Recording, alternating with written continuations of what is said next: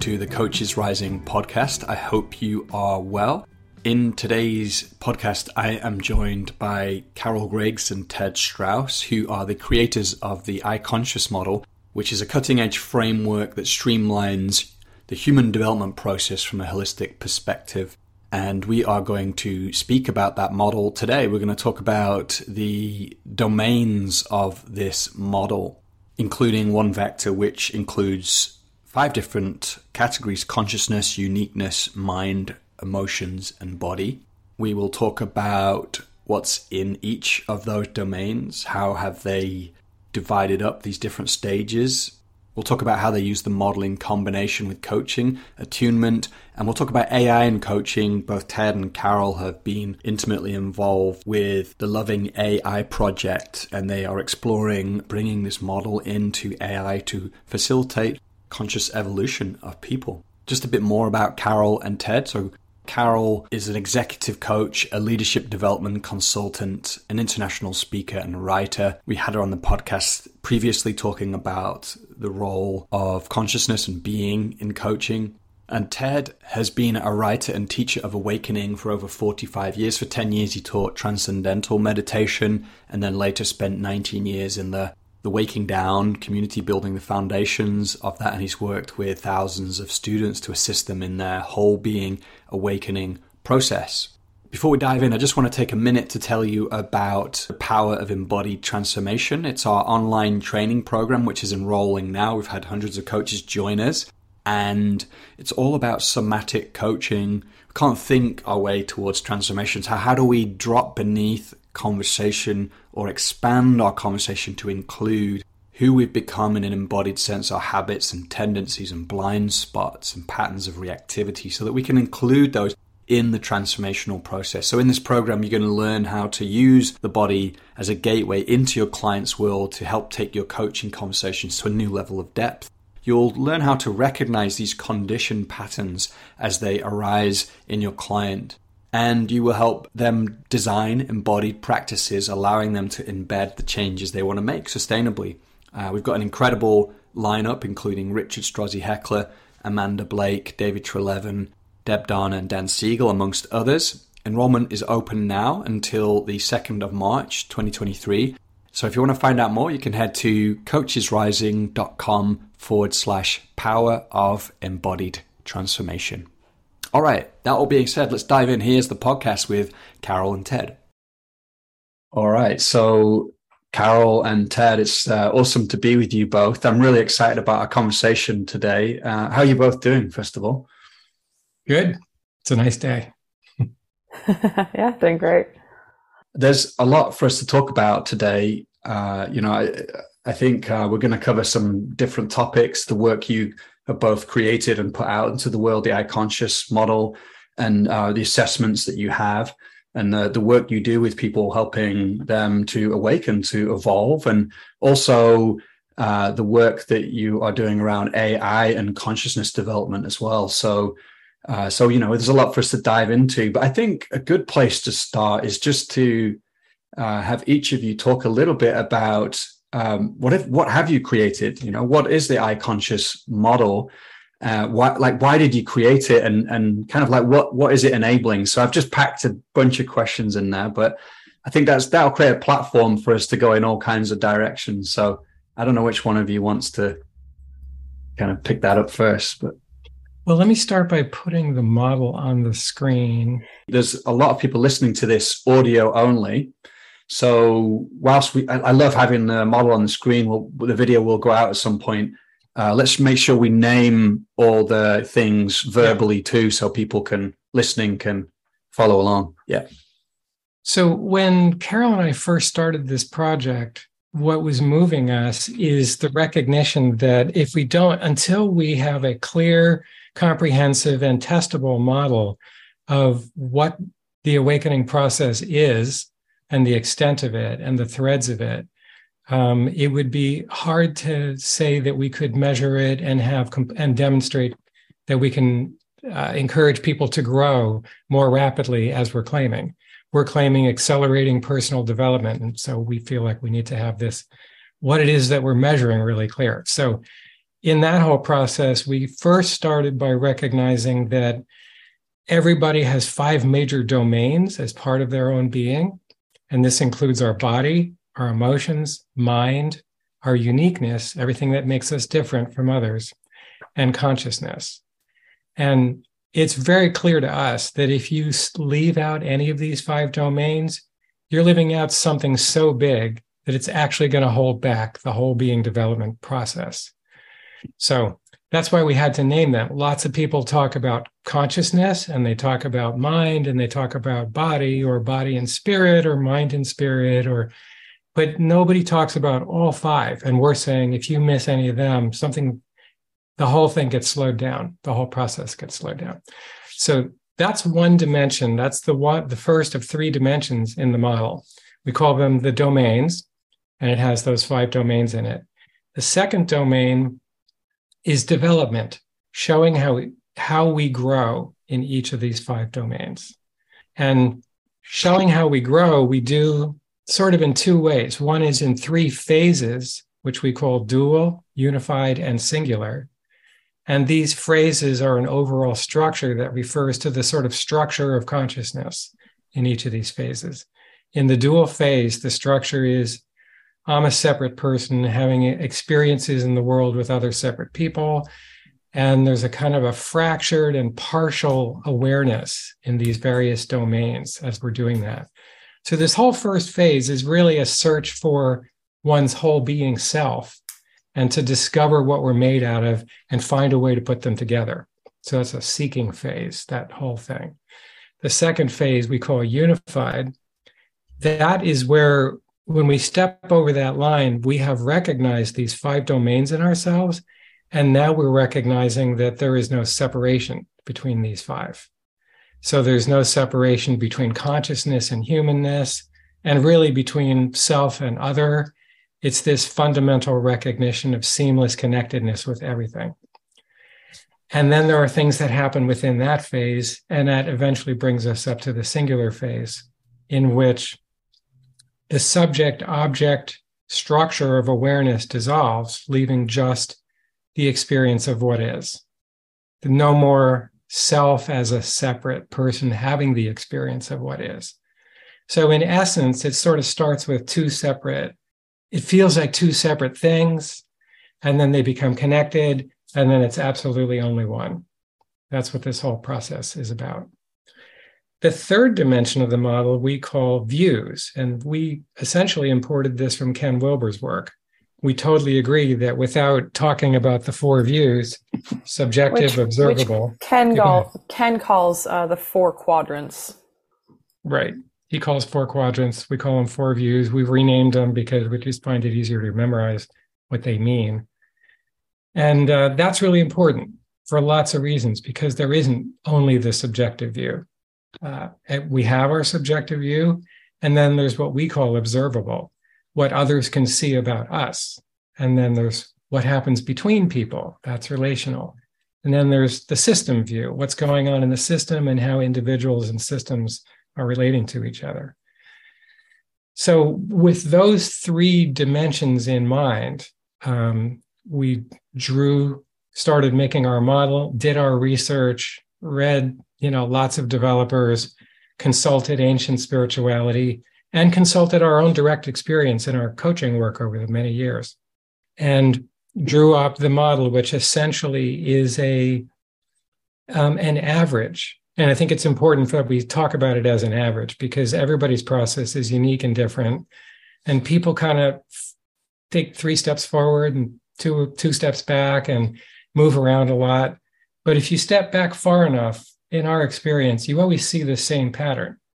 And you can look at it just according to this. And what we find is when people actually read this thing, they start finding themselves. They start getting oriented in their entire lives. And they start seeing, oh, yeah, right. When I was younger, I remember going through that. I remember having that experience. This describes me now. And now I can see what's the very next thing. And as soon as they get there, their ability to get to that next place goes way faster because they can see it. And they can get the kind of developmentally appropriate coaching that we offer and we teach coaches to offer. Beautiful. And Carol, don't know if you want to add anything to what Ted is just saying there. I think maybe just a little bit of a history. We started this model about 7 or 8 years ago, and it's had many iterations along the way. And so this has been the tried and true one for the last multiple years. It's kind of substantiated and been through the test of time. And we also, on our website, for those that are interested in more of the history of this and how it relates to other developmental models, if you're a developmental model geek, this is the iConscious Development Comparison Chart, which you'll see on the left-hand side are a host of different researchers over time. So we have Taoism and Zen at the top, and then O'Fallon, Wilber, Cook-Reuter, Cohen and Beck. So all of these researchers have done their work in different realms. And what we want to do is show how far their development went into. So in terms of traditional psychology, it stops around stage 6. So you'll see that most of the spiritual stuff and the spiritual leaders and systems go beyond that. But most of the other ones stop short right around 6 or 7. And that is because traditional psychology breaks down at 6 because the sense of self is shifting into something that is no longer recognizable that psychology can identify as.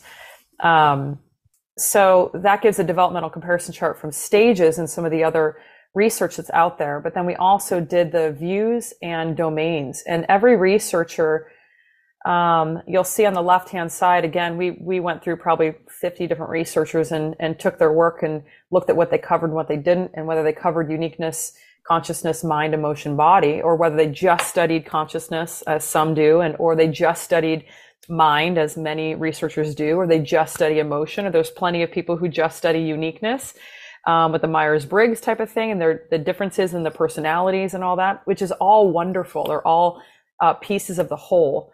But what we wanted to do and what felt important to us was to provide the whole, to really show the entire picture. Because what we were noticing in our coaching was if they were really evolved, say in consciousness, and they've done a lot of meditation, there was a glitch somewhere else. There was something else that wasn't quite developed, whether that was mind or emotion, quite frankly, as often, or body. And sometimes uniqueness actually as well.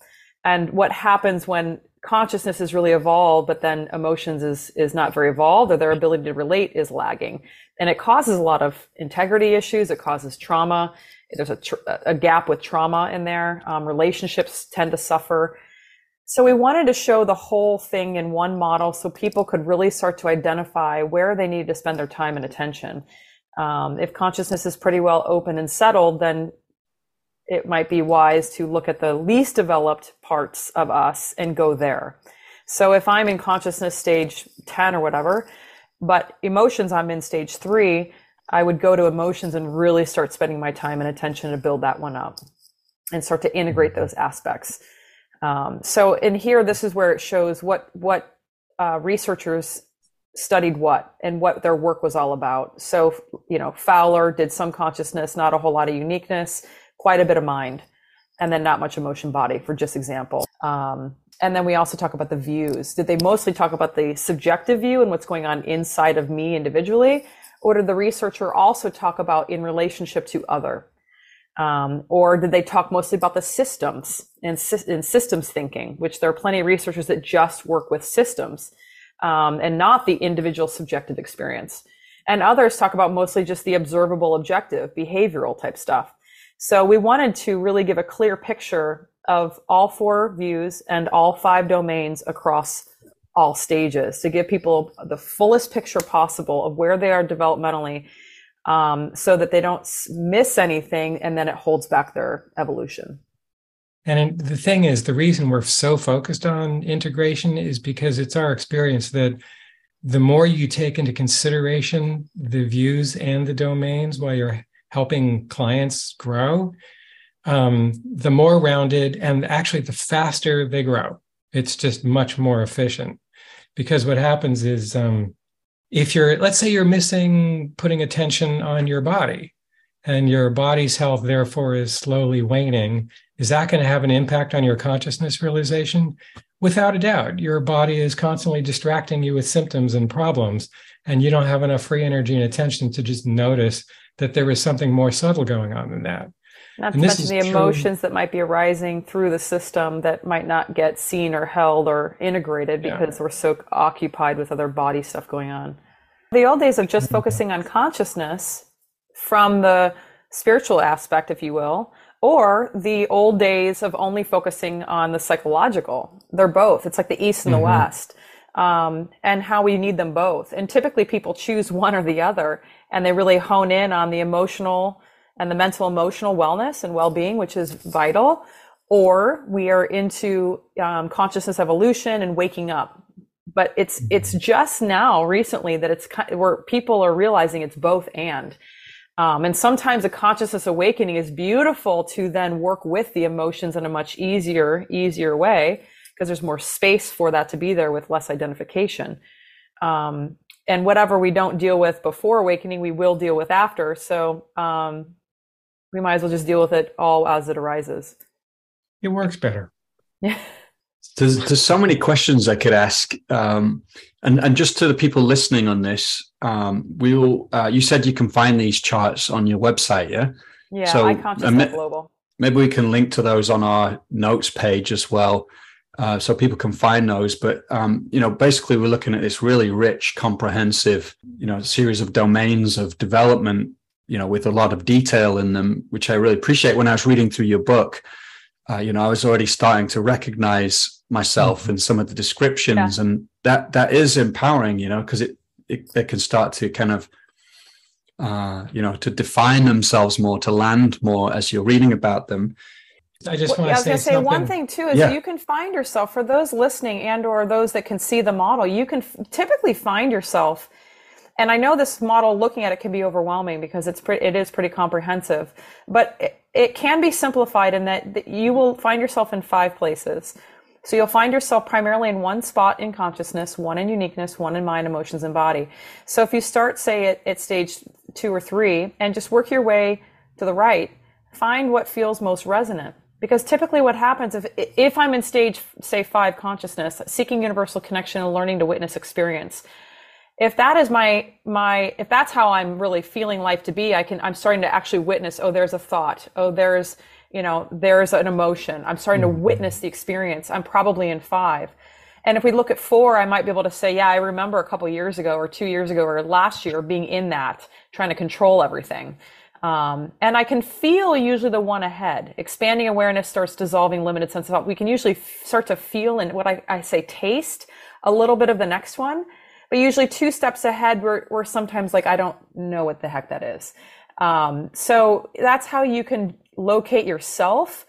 If you can't locate yourself, which is totally fine too, we also have an assessment that you can take online that will help locate for you. And then that'll give you the next steps on what to lean into. And I want to add, as far as, how much we've drilled down, this is really just the top level. It's kind of like a table of contents. Under each of these locations, under each box here, there's a huge amount of extra information about each location. We have a thing called the Treasury that we haven't quite made public yet. It's currently being made available to our coaches, where they can go into one of these locations and then look at a huge amount of information that's underneath that by going through multiple categories and see descriptions, stories, essays, videos, audios, books, practices, all specific to each location. So for example, Ted, I'm glad you brought this up, like seeking peace of mind through positive thinking or making sense of conflicting concepts, like some of those mind ones, you might click on that box and find Byron Katie's work. Byron Katie, and it'll give a list of books and audios and videos. And Byron Katie is really known around working with the mind and breaking down the mind. And there's a certain stage of development in which that is key, absolutely key. So you'll see her work pop up. We really promote everybody's work.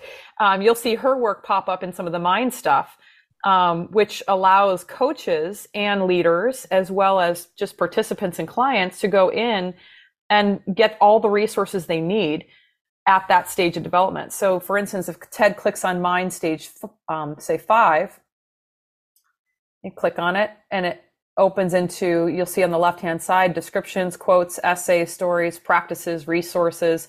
So it's a plethora of information to help somebody who's currently in that stage of development. And it often helps people feel seen and heard and understood, because that is the worldview they're operating from. Stages of development are worldviews, self-views and worldviews, and they shift from stage to stage. So in this particular stage 5 development, you'll find Byron Katie's work. For instance, this is just one example of loving what is and learning to work with the mind and deconstruct the mind and watch the mind and how it operates. So that is the Treasury is a huge resource for those that are interested to do their own work on their own, because there's a lot of resources there to thumb through, and you can do a lot of work by yourself, or there's also coaches that you can hire to help you move through some of these stages. And do you find that because when I saw the different charts compared, like Keegan's compared to, I think it was ending around stage 5, and I guess he focuses on meaning making, but then consciousness is going all the way up to 14. So does that mean that people who are in I know you mentioned there's 3 phases, like dual, unified, and singular. You find people in the unified and singular phases are quite rare. Do you find that when you're working with people, they quickly start to evolve into those phases, like because of what this model and the way you coach them is bringing? We do experience clients moving faster when they have a model that shows them where they're starting. You don't know where you're starting, you don't know where you're going, you're just picking a self-help book off the shelf and hoping that it's going to support where you are developmentally. I mean, that's the old ways of doing it. We're offering a GPS to say, here's where you are developmentally, and here are the resources that will help you get the needs met. Because each stage, the needs have to be met before we really move. So that's the power of coaching for those stages of development, is we help them get their needs met in that stage of development so that it can accelerate. But if those needs aren't being met, or they're not being seen that there's a need there, then, growth and development becomes really slow and stagnant. There are studies out there as to what percentage of people in the world, we don't have really in the United States in particular, but in the world, that are in stage 3 versus stage 4 versus stage 5, 6, and 7. And the numbers show that the majority of the world really is between stages, is right around stage 3, actually. The bulk of them are in 3.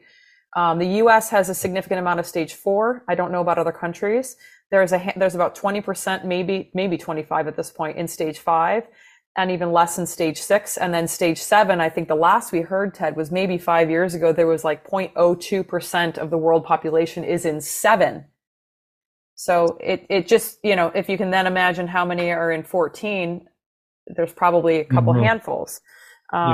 It doesn't mean it's impossible, and it doesn't mean that, I really think that there's a curve here, and things are evolving quicker than they have in the past. The previous research showed that it took 10 years to, the average is somebody spends about 10 years in one stage of development before they evolve into the next stage. So what we have seen, though, is the higher you are developmentally, the faster that goes. So you could spend 10 years or 15 years in stage 2, and then maybe 10 years in 3, and then 8 years in 4. And the more evolved you are, and especially if you have a coach who's identified where you are developmentally and you're really working with somebody to help you, that curve goes up pretty rapidly. And do you think it coheres a bit? So, for example, as you kind of, progress in consciousness, that like you alluded to this before, Carol, that opens up your capacity to be, for example, with difficult emotions or shadow, or even maybe at some point, like part of that is a kind of an emergence of repressed material into consciousness that wasn't possible before. So I'm just wondering if there's like a kind of, maybe an evening out of stages possible. Yeah, we work towards integration. Because integration has a natural felt sense of wholeness when there's more of an integration, for one. And two, we've noticed that consciousness is really the lead. You really can't evolve your body beyond consciousness per se. So consciousness is the container in which these things arise. So consciousness is really the foundational key piece in this. And when that is grounded, say there's an awakening that is grounded and very open, now there's room for these emotions to arise and thoughts to flutter through. And there's not as much bothersome. But when you are stuck inside your body and feeling like I'm stuck inside and I'm contained inside this body, it's a lot tighter and not as much room, like one emotion comes up and it can set you off.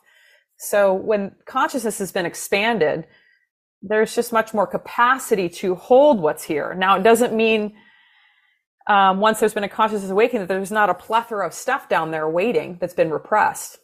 Scott Killaby has been doing some phenomenal work recently. I've been kind of following him and his work, and I'm just incredibly impressed at how he's also combining the consciousness awakening along with repressive work and any repressed anything, and he has tools and whatnot to kind of dig that stuff up. So we're kind of running parallel with him in certain ways. So I do think there are a lot of practitioners that are realizing now that it's not an or, it's conscious human development, as Ted and I have kind of coined it, if you will. It's not the evolution of consciousness and human development, which is like, awakening and psychology. It is the whole kit and caboodle. And you can lean into one or the other, or, but they've got to go together, because without one or the other, we're in trouble, truly. I want to add that the holistic integrative view is a huge aspect of what causes the acceleration, because we grew up in a world where these 5 domains and these 4 views were considered in very split ways. And so people were sort of in many ways acting against their own development process, thinking I should be going for consciousness, I should be repressing my emotions, I should be doing tons of yoga and lots of psychedelic drugs. And people are really just confused. They don't know how to hold their whole being development process with a single view. And when you get that single view and you start understanding how all of these things integrate and go together, including in practices, everything changes. Instead of things working against each other in the development process, they all start working together. And that accelerates everything. Because how does somebody hold that single view? Because it could, on the one hand, get complicated, yeah? Like if I'm like, wow, I've got to do some emotional work here and body work here and consciousness work here. How can they like hold that in a gestalt in a way that creates that integration you're talking about, rather than them feeling maybe like not fractured, but like a bit like where do I go now? Yeah, does that make sense? Yeah, I think that we human beings are amazing at holding a billion different things together all the time. And how did we get there? Well, one piece at a time. Like if you're learning to drive, how do I start the car? How do I turn the car? How do I deal with what's coming through the windshield and the back and the sides and what's coming to me through the dash and all of that? There's a lot to integrate when you're driving. And even though it's like a million things, after we just do it for a while, you just get it.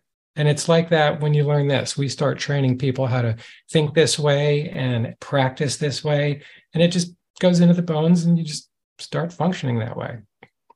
And little pieces, I mean, you can look at one aspect of maybe emotion and just start working with a little piece every day on that while you have your meditation practice in the morning, and maybe awareness on some body thing pops up and the emotion piece goes down for a little bit when I spend a few weeks on the body part. So there are ways.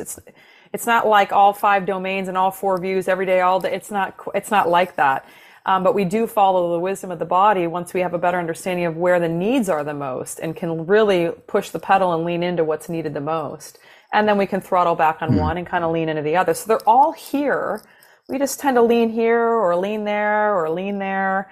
But they're all here in one view. And once we have access to seeing all of them, then we can, at the appropriate time, we can lean into the right one. But if I don't have access to one when I can't see it, I'm not going to lean into it at the right time. So having the full view allows us access to build those muscles to feel comfortable to lean into whatever aspect is here and needs to shine bright in that moment. Mm-hmm. Nice. I think so. As coaches, we avoid overwhelming our clients with too many practices or too many ways to look. We just, like she said, we just like find what's needed and add that. And over time, they get a more holistic view. I like that you bring in needs as well, because I wonder how, if I can formulate this, like you see, in a way, maybe it gets at like how development unfolds. Because I remember my own earlier journey where I used to kind of try and make development happen, and I read about these like fancy, like higher stages of maturity. And first of all, I was like, oh, that's me, and I look back with like, holy shit, how wrong was I? I seem to be going backwards as I got older, but yeah, I was just getting more realistic. But there's something about like, how do you see development? Because when I got older, what I realized was it was actually less about trying to develop and more about, like meeting myself where I was and the things that needed to be met. And as I included those, there was a kind of like, to use your word, integration that started to take place, which was much more organic. And then that created the structure for something else to begin to unfold. So, because, recently there's been this discussion around like, are stages like linear, like, is that too mechanical to see them like that? Well, it's not linear in the way that we're climbing. We laid it out horizontally for a reason. If it was like climbing, we would have done it laterally, vertically oriented. And Ted and I talked about this, a long time ago when we were developing the model, but it's horizontal, and it's horizontal in the way of expansion. There's an expansion that happens from stage to stage. Capacity increases, visibility increases. So it's less about hierarchy or, better than or more. It's just, it's a greater expansion in capacity that happens as we evolve and grow and can handle more and see more and experience more. Joel, yeah, I think your question also sort of pointed to the whole issue of the limits of models. And, can a model, how much does the model represent the territory? And the answer is, our answer is on average, reasonably well, but it's not the territory. And we know that. And it's, we're not saying that, actually what we're kind of saying is it's kind of impossible to model the actual reality. You can get close and it's kind of like how science does it. You're always adding more parameters to the system. But basically, if you understand the description, that it's kind of like you're watching a tree grow. At what point do you say it went from sprout to, some seedling to sprout, and from sprout to young shoot or whatever? It's a little arbitrary. So we just chose to draw the lines in the places that make the most sense to us based on where people usually experience some important shifts between stages. And having done that close enough, we train our coaches not to hold too tight to the lines and the boxes, but to just look through all of this and hold this in the background while understanding where somebody is at so we can give them appropriate help. And to go back to what you were saying, Joel, about, chasing development and kind of wanting to just climb to development and getting to a place of just accepting what's here. That's one thing that we talk about a lot, is step one, is can I accept who I am as I am right now? And what parts am I rejecting, cutting off? And can I start to include those parts? Because we can't move. We can't develop forward until we have a yes to where we are right now.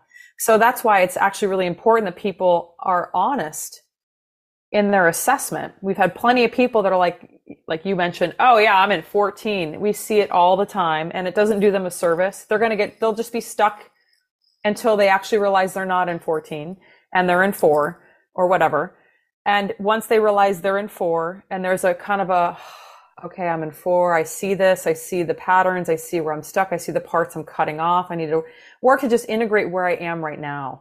This is where also loving what is. Can I come to reality of what is and who I am right now? Because once we settle into the reality of where I am right now, there's actually opportunity to move. But there's not much opportunity to move until we acknowledge what is. Yeah. And that's the power also of coaching is, can you love your client exactly where they are without an agenda to push or pull? Because they will feel that consciously or unconsciously and will keep them stuck. So helping them love where you are, love, like, because they've cut off parts of them that they've not been able to love where they are. So as a coach, can you start there, helping them to acknowledge the parts they've cut off and helping them love those parts? Yeah, which is why we're all focused on needs. What are the needs? So when we get the assessment, which is now like very pinpointed, clear, we go straight from that to the needs. And instead of saying, here's your next thing that you need to achieve in your development, no, we're saying, here's the need that wasn't met. Here's a good way to meet that need. And they're like, oh, right. Oh my God. And, right. That reminds me, I never got loved when I was a kid. And I need to, put myself into situations where I'm being loved like that. I mean, there was a guy I was working with yesterday who it's really obvious. We pinpointed his location. And I pointed out that he had just never gotten the kind of love he needed. And he was trying to compensate, as we all do. We go through our compensations and then they get complicated and we feel like these complications go into spiritual directions and things like that, more practice. But if just bypasses. It just bypasses these needs that didn't get met. And I was just saying, find somebody to non-sexually just hold you and spend a good amount of time being held like that and take it in. And there's a power in self-love, and there's a power in what Ted, I think it's great you're pointing out, in actually getting the external felt sense of that. Because trauma as a child, whether it's just not being loved, that's trauma, needs to be met. You can go to individual therapy and work on self-love, which is vital too, to love your little child within you. But it's also vital to get that externally, even as an adult, in a non-sexual way, because healing trauma that happens typically in relationship as a child is typically healed in relationship as an adult. So you can do a lot of self-work for sure. That's the foundation to then going out and getting received also from another human and feeling received from somebody else, being hugged or whatever like that. I think is really powerful. So it's a both and in that way I do want to name. Absolutely. Chicken and egg situation. Yeah. What I like about what you're saying is, and I wanted to ask this was, are there ways of being that you invite coaches who train in your work to kind of take on that can then help their clients in this process of integration?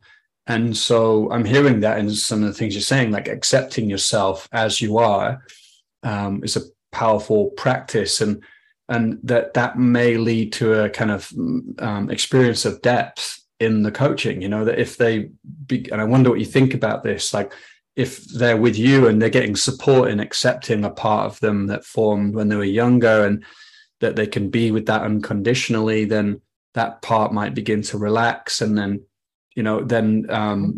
they might start to notice in that moment, they might start to expand in some way, or to kind of, you talked about expanding. So maybe they access a different type of consciousness. And so I guess why I'm asking that is because I'm wondering if for you, there are like these principles that you bring in when you train coaches, rather than having to know everything. Like if you look at your model, on one hand, you could, because I see this with coaches, when they like feel like they need to know everything, like there's so much complexity to people, so I've got to train in this and that, and now I've got to know that approach, and it can become a lot. So I wonder if there are almost like these meta competencies that you're starting to describe that are universally good at helping consciousness unfold.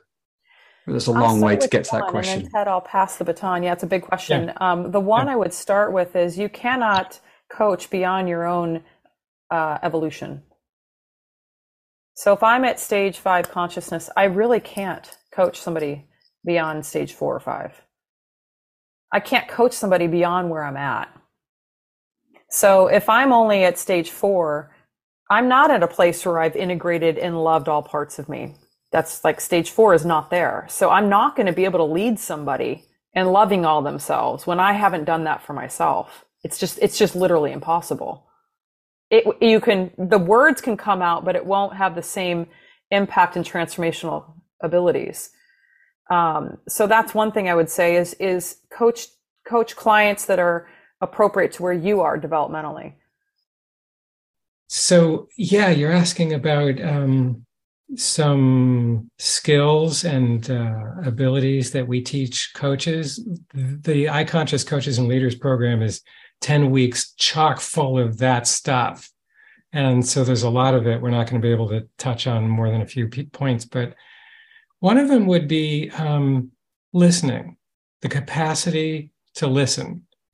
Because when somebody comes into coaching at whatever level they're at in their own development, to whatever degree the coach is not right there really getting their reality, then the coach is coaching somebody in their head. They're not coaching that person.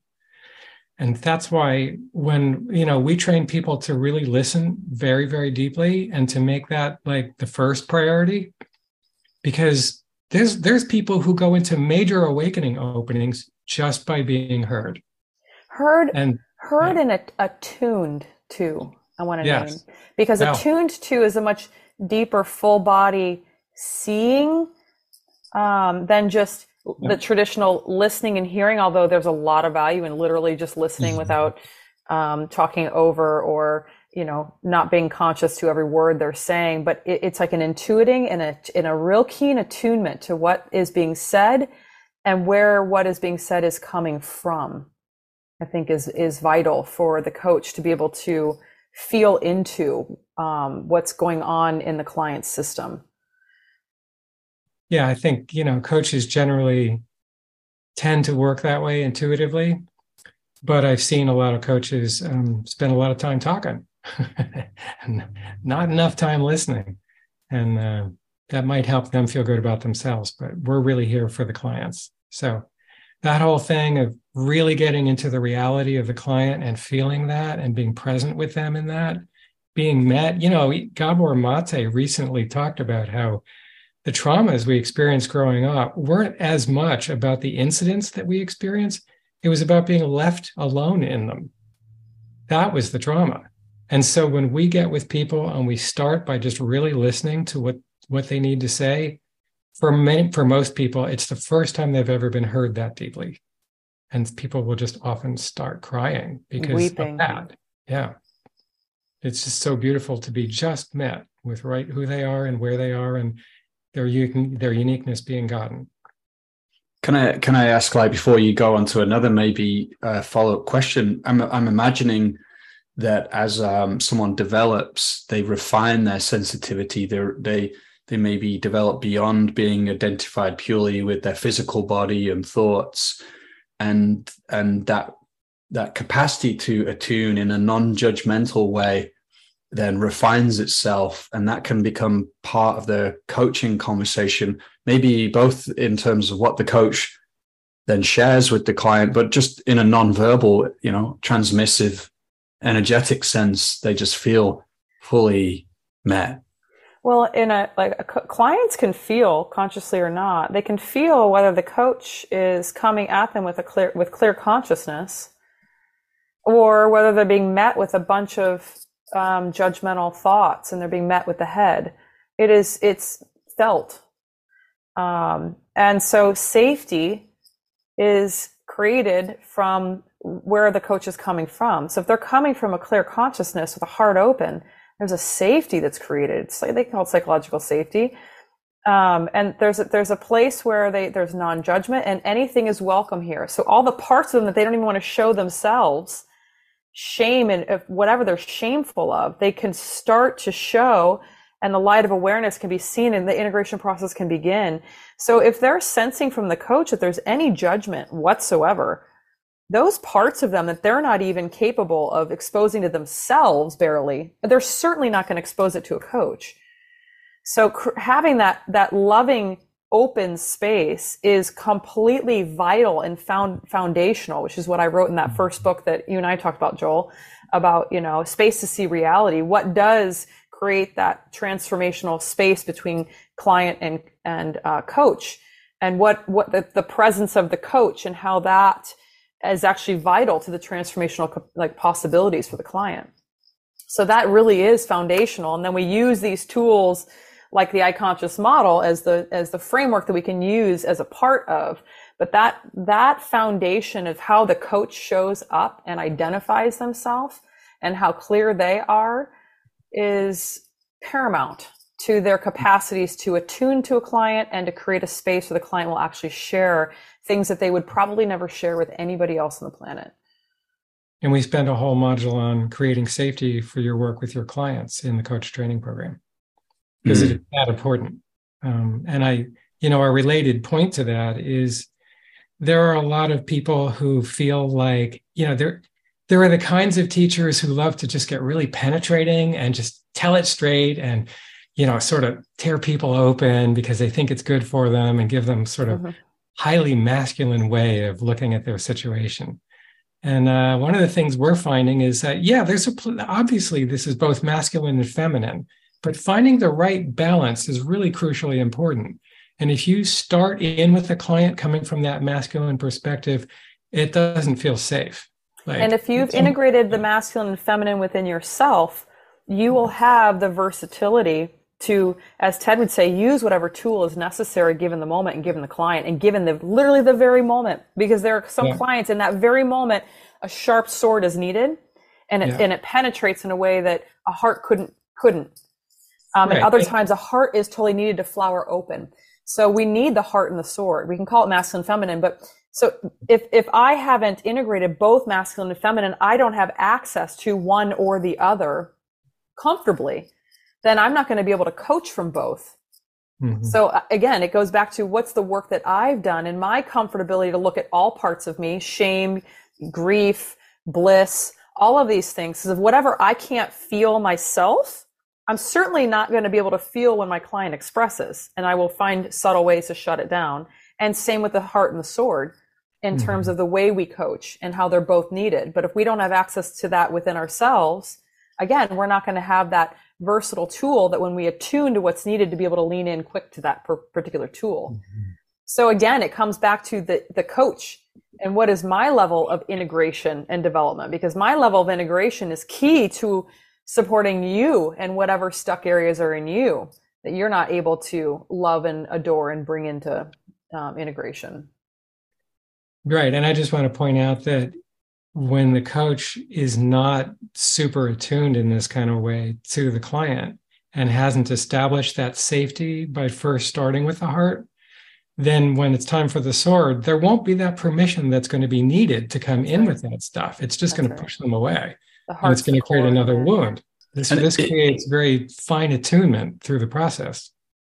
I don't know what you think about, and is there a corrective balancing taking place where it seems like we've grown up in a culture where, like to the schooling systems and so on, where people are, judged upon how they perform and things. And, and then we grow up in a family where we might experience wounding of some kind. So, there's just needed like that space where there's safety, basically, where people can let go of the strategies. And, there's just a lot of imposing, like I remember myself, like imposing of like I have an agenda upon myself to fix myself or to get to a certain place. So maybe we need that feminine acceptance more to begin to integrate. And then later on, the masculine, I don't know if that fits for you. Yeah, and some stages of development lean more towards the feminine or masculine or the heart or the sword. Like stage 4 really leans towards the sword, whereas stage 5 really leans towards the heart. So depending on what stage of development you're at, you're probably leaning too hard in that way. 5s lean very hard into the heart. If you've ever been in a meeting with a 5, it's like, it's it'll take forever to get through the meeting. And why is that? Because there's equality, harmony. Their number one value is that everybody is heard, everybody's seen, everybody's voice matters. Everything everybody has to say needs to be heard, and we need everybody to agree. And we can't leave the table until we do. And there are certain cultures that you get into a meeting like that and you're like, holy crap, like, is this meeting ever going to end? But if one person of the 10 don't agree, they will sit and wait to better understand the feelings of that person and what they need, which is all vital and important. But there's a certain place and time to be like, we got to move on. Imbalance. And we need to have somebody make a decision and move on. And so it's the combination of 4, which is kind of more the very much individually focused and more the sword of like kind of dog eat dog. Old school corporate America of like climbing the hierarchical ladder.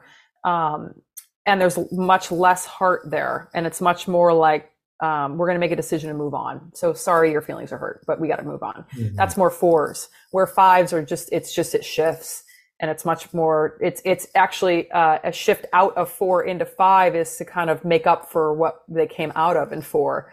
And 6 is the combination. 6 is really the first stage, inclusive is what we call it, where both are needed and both are welcomed, because 4s think the 5's heart is ridiculous and 5s think the 4's sword is harsh. Whereas 6s love and appreciate the heart of the 5s and love and appreciate the sword of the 4s. And they see the value in both and the need for both. Because then once we integrate both, it's the first stage where we actually really integrate. Everything, all previous stages are finally fully integrated. And then we're able to play the fiddle. So we can go into any room and into any meeting, and there's a time and a place for the heart and hear everybody's opinion and what everybody needs to say and to be heard. And there's a time to have the sword and to bring the sword out and the sword of clarity. So stage 6 is the first stage where we're actually able to honor, respect, and want all those qualities. And notice at that point that we need them all. So, whereas like 4s don't like 5s and they don't like 3s, and 5s don't like 6s and they don't like 4s, because their value systems are so, they're in a bit of a silo in terms of what's important, and then unimporting other pieces. Whereas 6s, there's like, no, they're all important and they're all welcome here and they're all needed here to varying degrees at different moments given the different time. And do you find that as a coach, then if you're with, like I'm hearing a trend of like, as people mature, they're able to hold like both, and they're able to see the value in the different stages you're naming. And I'm just wondering, if we extrapolate that as a coach, do you find yourself, like being different with people, say from like imagine the simple answer is yes, but if someone's in the dual stage, and then, how are you generally with them? If they're in the unified stage, what are you generally doing with them, welcoming or inviting? And then if they're moving into the singular, what's the name of the game there? What are you doing with them there in general? Yeah. As general, it's a very general question. So and we can just follow the model, right? We can just follow the model and you can see what the need is, and that's what we're working on. So the need of stage 6, as they're kind of bumping into 7 into awakening, is going to be very different than the need of a stage 8 moving into 9 or 9 moving into 10. And so that's the name of the game, actually, is we meet them differently in each stage. Do I show up different? No. A part of me might lean more forward. Like if I'm working with a 4, I might bring more of the 4 energy forward to be seen, felt, met, and understood. But I don't leave out any other parts of me. But you want to lean into that person and meet them where they are. But other than that, you're just meeting them where they are developmentally and what the needs are that need to be met at that time. And as far as a sort of a generalization about how things might look over these different phases, in phase 1, we're helping people find their parts. Right? If they haven't found consciousness, we'll help them find consciousness. If their emotions have been shut down since childhood, we help them awaken their emotions. So whatever, and if they're just always stuck in their subjective perspective and never look at how other people see them or what's going on in relationship or what's happening in systems, we help them open themselves to these aspects. So that's sort of generally what's happening in the first phase. And then toward the end of phase 1, we're helping them start to feel all of these aspects together. Because the more you can hold these parts all at the same time and feel them, the more you're starting to come toward unity. Because unity comes from the cessation of pushing away parts that we're banishing in ourselves. So every time we push away something we don't like and we try desperately to overcome it, we're actually moving in the opposite direction from unity consciousness. So part of what we're helping them do to get to unity is learn how to embrace everything that is, and get really specific about how to do that. And then as they come closer, we help them learn how to feel the discomforts, the existential discomforts that they've been pushing away.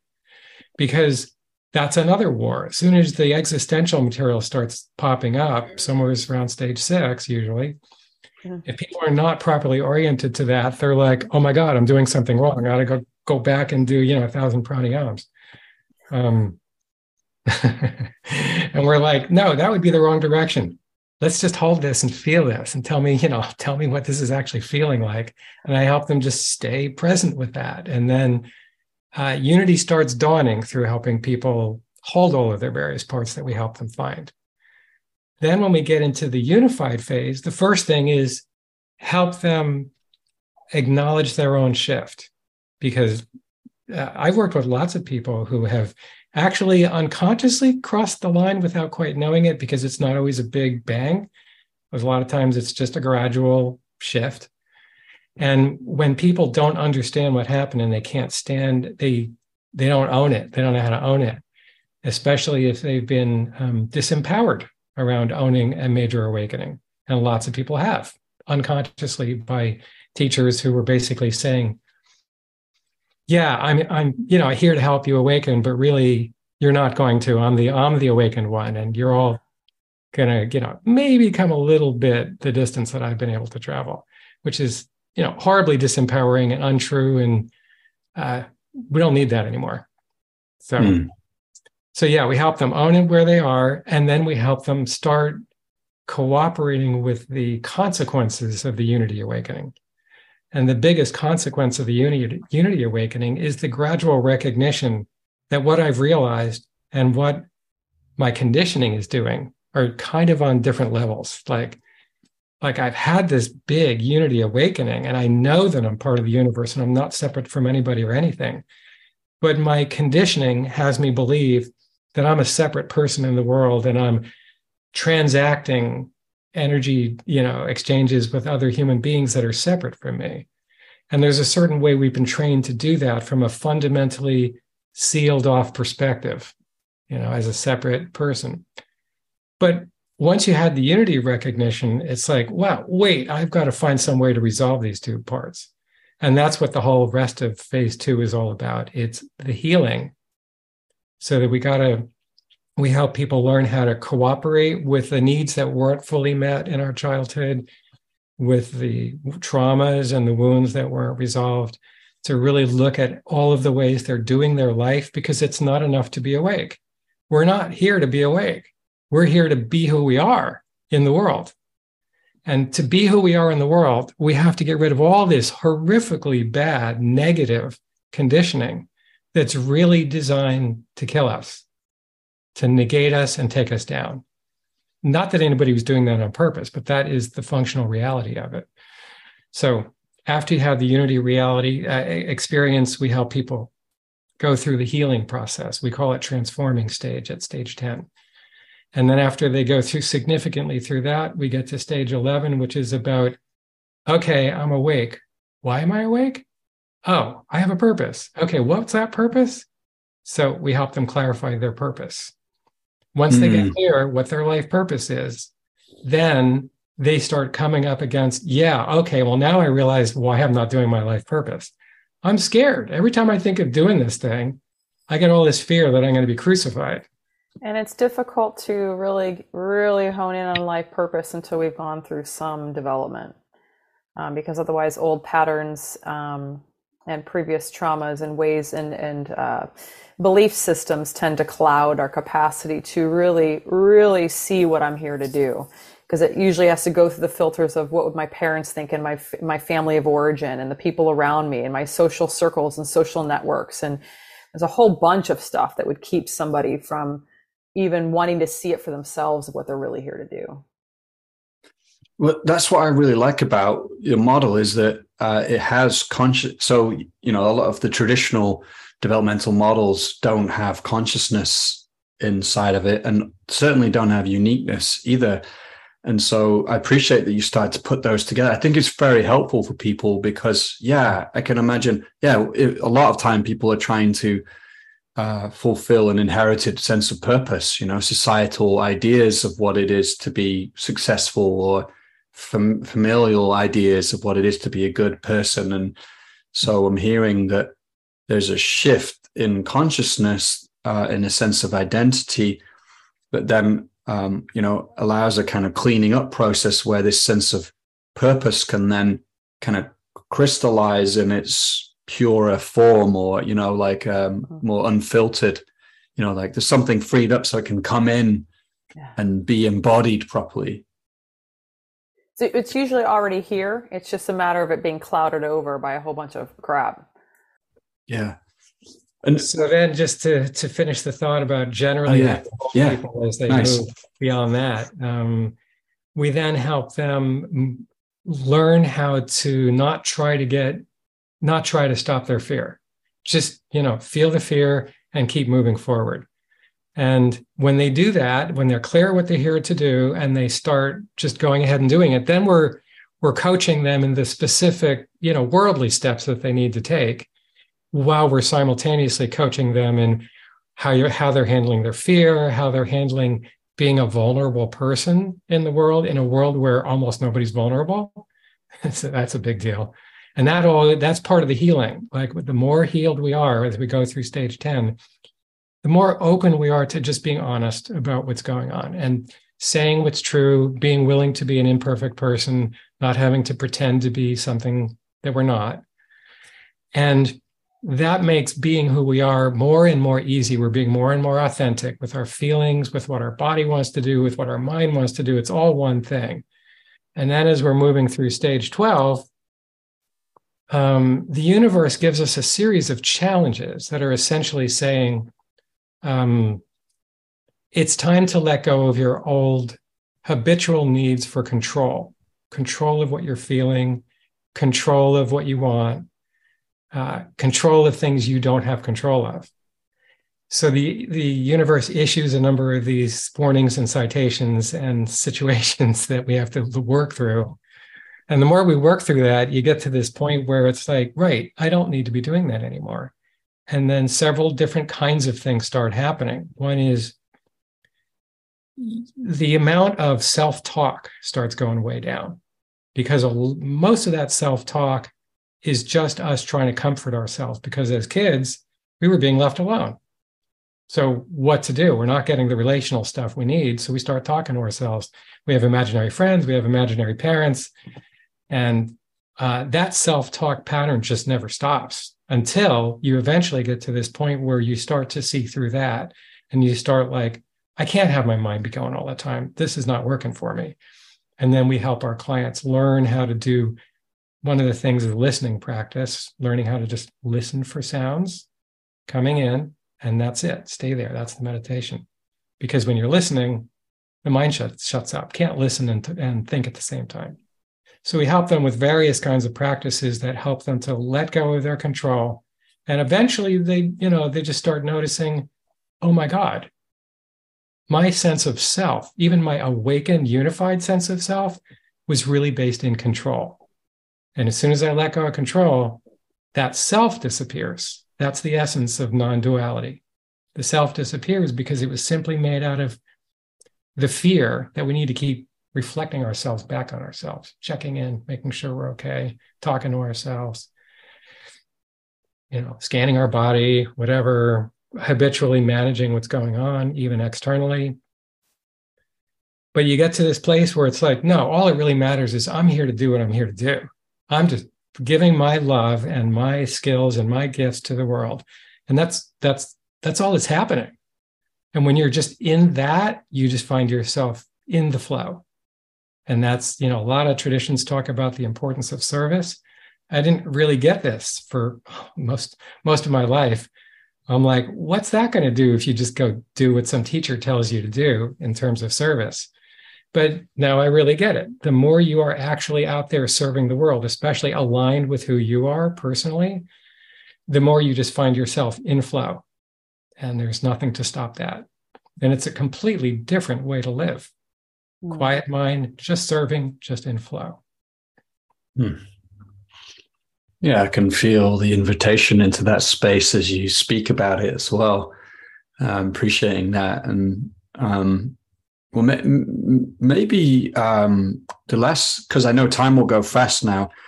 I know there's a couple of things I want to bring in. One is like you're kind of developing a new assessment. You mentioned a high resolution one, and you could tell us about that. And I also want to make sure we talk about AI and coaching.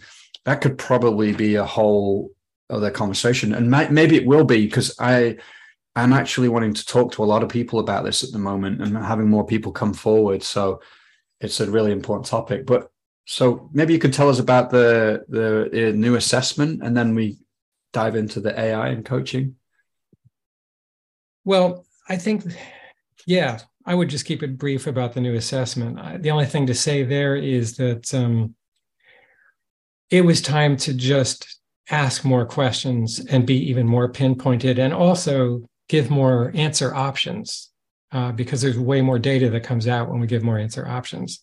So in the past, more recently, we were just giving 2 answer options because that made it clear which side of a line on a particular domain we're asking, or a particular stage. But as it turns out, when we ask, when we give them a spectrum of answers, there's way more data there to work with, and it can get way more subtle.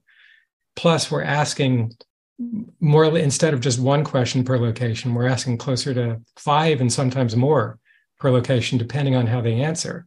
And so the result of the combination of the extra questions and the extra answers gives us a huge amount of data to get really subtle with.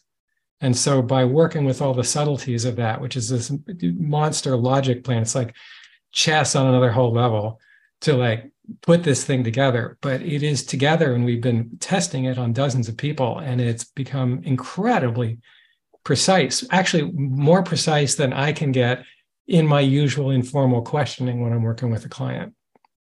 When I ask them this long series of questions, at the end of it, it's super duper clear what's going on, where they are, and exactly what they need. So we're excited about that. It's still going to be about a month off before that's on our website. But we're using it right now when we're just working with clients. We're excited about that. The thing about what the applications of this for AI, Carol and I believe this is what we're here for. This is what this is about. And it's not like it's not also about training the coaches and helping people in client work individually.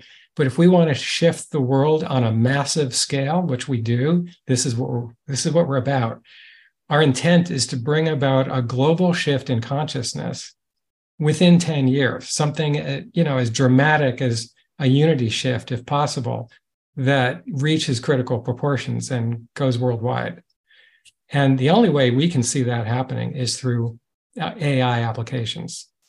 And so therefore, we've designed the whole thing with AI in mind. We've created this whole thing so that an AI agent can basically read the entire model, read our research, read the entire treasury, and know how to pick up and start really helping people. And when there's, an agent online that anybody could get to, and it's just helping everybody all over the world, things are going to start shifting. And, this has me think about the project we did, Loving AI, just for those people listening out there. We do have a paper that we wrote over a year-long project where we had people sit in front of Sophia the robot, and they would either physically sit in front of the physical Sophia the robot, and Sophia would guide them in a series of meditation practices that Ted and I created behind the scenes with the iConscious model in mind behind it.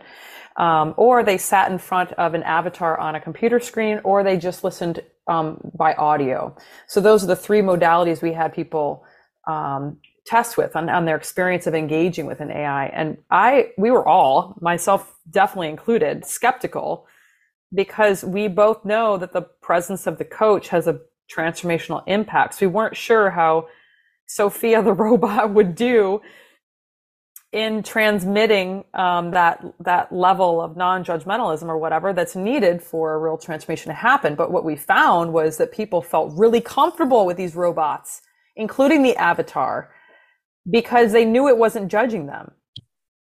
And they couldn't feel I mean, when you're talking to somebody, you can feel their thoughts going everywhere.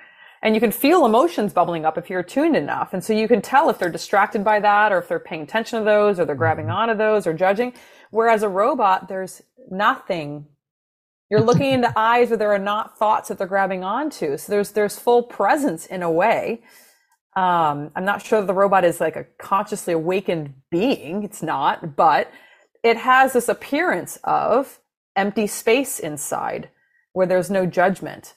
And so people felt safe to really share. And there were some really big openings actually from people that were engaging in some of these practices that we created with Sophia, a robot, as well as an avatar online. So we have a lot of hope that create a lot of hope within TED and I that there is a real big possibility when we have the map and the model behind the scenes to feed the AI appropriately. While also it was called Loving AI because, Sophia was taught also to engage in loving ways. So the demeanor was there. And then they also did face recognition. They were able to mirror some of the physical features, which I think also really helped. And the emotions. Yeah. And the emotions of the person that it was speaking to. So that obviously really helps as well. So a loving presence where there's non-judgmental, and then some meditation practices that were being guided and people were opening up. So we have a lot of faith in AI as a real possibility to be the next guide for awakening humanity. And if our number one mission, which is true, is to awaken the world as quickly and effectively as possible, then AI is one of the biggest acupuncture points there is. A couple of questions come up. One is about then the role of a coach, because, that's why we're talking about it here. It's like, well, yeah, a few years back, we were like, oh, AI is going to come in and, handle some of this stuff. But it's quickly, the bar is just raising all the time, and so we've been talking about, well, maybe it's just the consciousness of the coach, and we mean by that, like the holistic kind of, integrated consciousness. And that's going to be the kind of, the thing, the leverage, and the thing that differentiates coaches. So that one question is, do you see then there'll still be a role for coaches in 5 years, 10 years? I mean, I know you can't predict that far ahead probably, and then the other one is just, and I'm going to tee up both of these because of the time we've got, like the ethical implications of, you already mentioned that the map is not the territory and you're a human being. So maybe the human being is more liable to making errors, but maybe not. Maybe the human being can also let go of the map more easily when it recognizes it's not useful. Mm-hmm. Whereas is an AI, with a certain map that you've given it, is there potential for it to create harm by simplifying a human being down to this set of vectors, which, however complicated, as you said, is a map already, So, yeah, two big questions there. I don't know what you think of each of those. Well, a couple of things. One is it's going to take quite a while before the AI is going to put out the coaching business, put all the coaches on the street. I mean, a really long time, because no matter how amazingly great, ChatGPT is like incredible. It's changing my life overnight. I'm using it to help write questions in the assessment and come up with. Oh, me too. I didn't know that. Plans. Yeah. The book is going to be refined using ChatGPT. It's just incredible how that kind of technology fantastically magnifies and is kind of like an acupuncture point being used in a huge way. But there's in that way, it's for good, right? And that's the concern is. That's right. But the thing is that there's a lot that the machine it's going to take a long time before the machine gets down to the kinds of subtleties that a really good coach can get into. Like, there's so many times when a really not only skilled but intuitive coach can just be with the client, hear them mumble a few words, and then the coach just gets where the energy is messed up, and can start reflecting back the dynamics so that the client can get what's going on. It's going to be a really long time before the machines can get to that sort of level. However, in the meantime, the machines can do a lot of the basic work, which is basically what's going on right now. Like there's a lot of dumb, stupid manual stuff that people have to do coding on that we don't really need them to do anymore. ChatGPT just writes the code. Great. What does that do? It frees those coders to get way more deep and go way further with their own efforts and to build way more sophisticated products because you don't have to do all that manual coding. And likewise, in this kind of coaching arena, we can give all kinds of really helpful basic coaching to billions of people, and then ready them for the coaches that can take them even further. That's kind of how I'm holding it.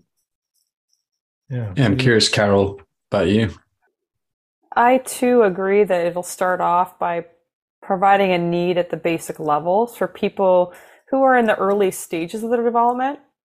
I think would probably benefit from the early stages of AI. I think the more nuanced, the more developed, and the more trauma, it's going to take a little bit longer for AI to catch up and be able to provide those services.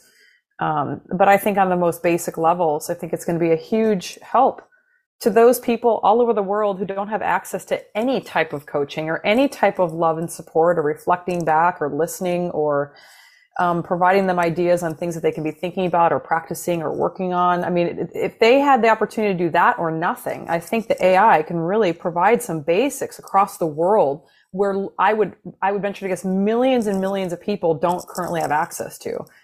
So if we can just get the basics out there, I think that'll help elevate a bulk of the world in a way that we can continue to nuance the AI to be able to provide services that are more appropriate for people at the higher stages.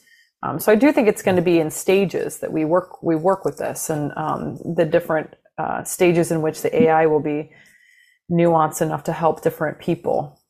As far as your question about safety, it's not 100% safe just working with coaches at random either. Yeah, it's so true. In fact, it's pretty provably a lot of unsafe stuff going on out there.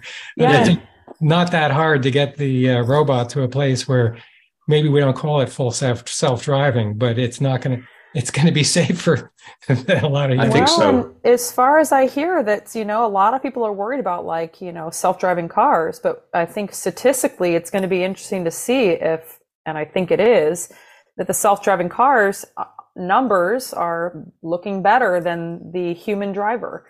So even if AI, are accidentally running over people, there will be less people dying of car issues with AI at some point, if not already, than human drivers. So although it might not be perfect, it's still going to be probably better, is right. What I'm hearing. And we wouldn't be involved in a project that isn't on average for sure better. Oh, absolutely. Safety is huge. It's key to development, really. And I think, sometimes I wonder about the Anglo-American, European-American centricity of some of the, notions of development and what it is to coach, and how do they map around other cultures in the world, cultures that may be based less on individuality and more on relationality. I've had some conversation with a friend from China who said, my sense of identity is based fundamentally on my relationship to things, in a way that I was like, wow, that is amazing, I see the world. So, and I know I shouldn't, I'm not speaking here that's the same for all Chinese people, but yeah, my point more is also how do we make sure that these models and the AI can include, be inclusive, basically pluralistic and inclusive. Yeah. Well, and I have curiosity when I hear a story like that. I have curiosity. Is that because that general region is primarily based in a stage 3 where it is community oriented and it is more of a we space and how the system is operating? I don't think so. That, or it could be that from the view standpoint, they orient more towards the collective or more towards the we, what we call the relational. Whereas a lot of people in the Western world orient more towards the I, the subjective. It doesn't make it right or wrong, but I think there are different cultures that orient from a different viewpoint more frequently than others. Yeah, I think totally. The new assessment also is going to have a new high-res view section. So at the end of this, what you have is a whole readout that tells you where they are and which views they're strong in and which they're weak in. And the result is, it doesn't matter what culture they're coming from. The coach who understands how to read this will go, oh, okay, they've got this going and they got this going, and maybe it looks more advanced here, but then there's another spot over here they don't seem to be getting. So it's just another way of looking at it. Instead of looking at it from our typical, sort of from left to right, the coach might start noticing, oh, it's showing me some stuff up here, but it's also showing me some stuff down here and a weakness in this view. And that's, so the coach will still go about it the same way. Okay, let's work on those things that are least developed. Mm. Hey, I want to just say, for me, this has been, I know I've not got time now to continue, but it's probably a good place to close. And I feel like we could probably speak for another hour and a half on many of the topics we've touched into today. I really want to appreciate both of you for the work you're doing. And, like I said, I read your book and I immediately started to find benefit in like locating. And so, yeah, thank you. And where can we find out more about your work as well? I'm sure people listening want to do that. iConscious.global.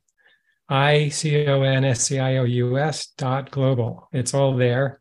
And there's media, you can check out the media there as well. And what else? There's stuff on YouTube. We keep doing interviews like this on different podcasts. So if you just go to YouTube and put in iConscious or Ted Strauss and Carol Griggs, Dr. Carol Griggs, and stuff will come up. Yeah, find us there. Great. Thanks. It's so wonderful to be with you, Joel. Yeah, thanks, Joel. Really appreciate your desire to have us on, and it's been great. Here we are. We're at the end of the podcast. Just a heads up again, if you're not on our mailing list and you want to stay in the loop about other things we create, then head to coachesrising.com. Put your name in the sign-up box there. You'll also find some of our other offerings, our online trainings for coaches there. And just want to end by wishing you well, and I'll see you again next time.